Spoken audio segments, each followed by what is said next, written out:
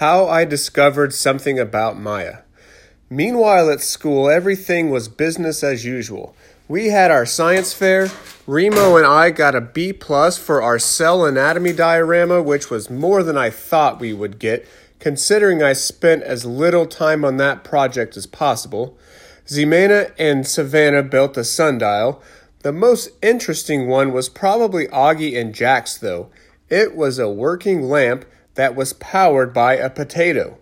I figured Augie probably did most of the work since, let's face it, Jack's never been what one would call a gifted student, but he was so happy to have gotten an A on it. He looked so cute, like a little happy but somewhat clueless emoticon. And this was my emoticon when I saw him. It's a smiley face with heart eyes. By the end of February, the boy war had really escalated, though. Summer filled me in about what was going on, since she had the inside scoop on everything from Augie and Jack's point of view. Apparently, and I was sworn to secrecy, Julian had started leaving really nasty yellow Post-it notes for Jack and Augie in their lockers. I felt so bad for them. Maya felt bad for them too. She had become obsessed with the boy war herself, though I wasn't sure why at first. It's not like she had ever made any attempts to be friends with Augie, and she always treated Jack like a goofball. Like back in the days when Ellie and I would point out how cute he looked in his artful Dodger top hat, Maya would stick her fingers in her ears and cross her eyes as if even the thought of him repulsed her.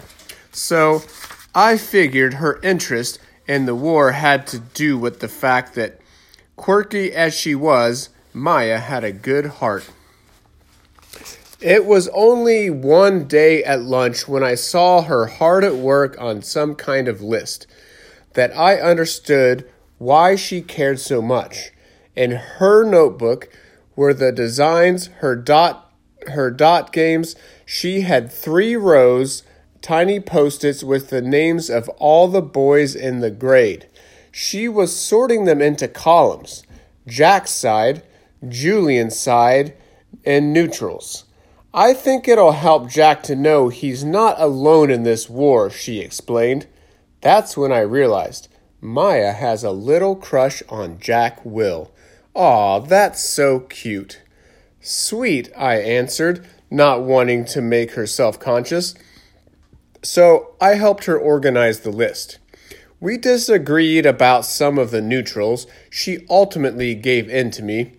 Then she copied the list onto a piece of loose leaf paper and folded it in half, then in quarters, then in eighths, then in sixteenths. What are you going to do with it? I don't know, she answered, pushing her glasses back up to her nose.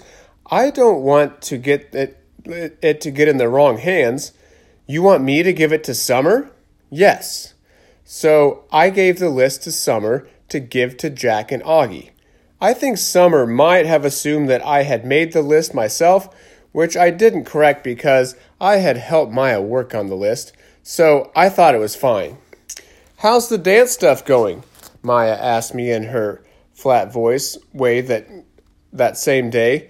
I knew she was just trying to be polite, since she couldn't care less, but she was good that way. At least she made an effort to act interested. Crazy, I answered, biting into my sandwich. Mrs. Atanabe is absolutely insane. Ha, Mrs. Madanami, said Maya. Yeah, I said, good one.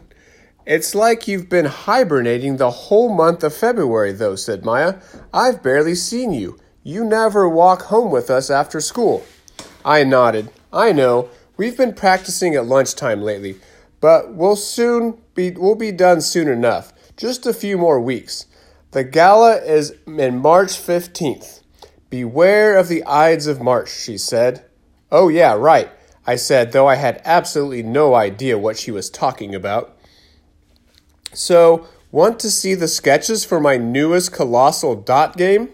Sure, I answered, taking a deep breath. She pulled out her notebook and launched into a detailed explanation of how she had stopped using grid patterns for her dots and was now using chalk art style graphics to create murals, so that when the dots got filled in, they would have a dynamic flow pattern, or something like that. The truth is, I had trouble following what she was saying. The only part I heard for sure was when she said, "I haven't brought my new dot game to school yet because I want to make sure you're around to play it." "Oh, sweet," I answered, scratching my head. I couldn't believe how bored I was at that moment. She started saying something else about the dots, and I glanced over at Summer's table to distract myself. She, Jack, and Augie were laughing. I could guarantee you one thing. They weren't talking about dots. There were times when I really wished I had the guts to go and sit with them. Then I looked over at the Savannah table. They were all laughing and having a good time too. Savannah, Ellie, Gretchen, Ximena, all talking to the boys at the table across from them. Julian, Miles, Henry, Amos. "Isn't she awful?" said Maya, following my gaze. "Ellie?" I asked, because that's who I was looking at that exact moment. "No, Ximena Chin." I turned around and gave Maya a look. I knew she hated Ximena, but for some reason, the way she had said it, in this seething tone, just surprised me. "So what is the thing you have against Ximena Chin?" I asked. "It's Ellie who ditches us, remember?" "It's Savannah who hasn't been nice to us." "That's not true," Maya argued. "Savannah's always been nice to me. We used to have play dates all the time when we were in lower school." I shook my head. "Yeah, but Maya, I said play dates don't count. Half the time our moms set those up. Now we get to choose who we want to hang out with. And Savannah is choosing not to hang out with us. Ellie is choosing not to hang out with us. Just like we're choosing not to hang out with some people. It's not that big a deal, but it's certainly not Ximena Chin's fault." Maya peered over her glasses at the Savannah table, and I watched her. I realized she looked exactly the way she did in kindergarten when we would have tetherball games on the playground or go on fairy quests in the park at sunset. In some ways, Maya hadn't grown up that much since then. Her face, her glasses, and her hair were almost identical to what they used to be. She was taller now, of course, but almost everything else remained unchanged, especially her expressions. They were exactly the same. "No, Ellie used to be nice to me," she answered very surely, "just like Savannah was. I blame it all on Ximena Chin."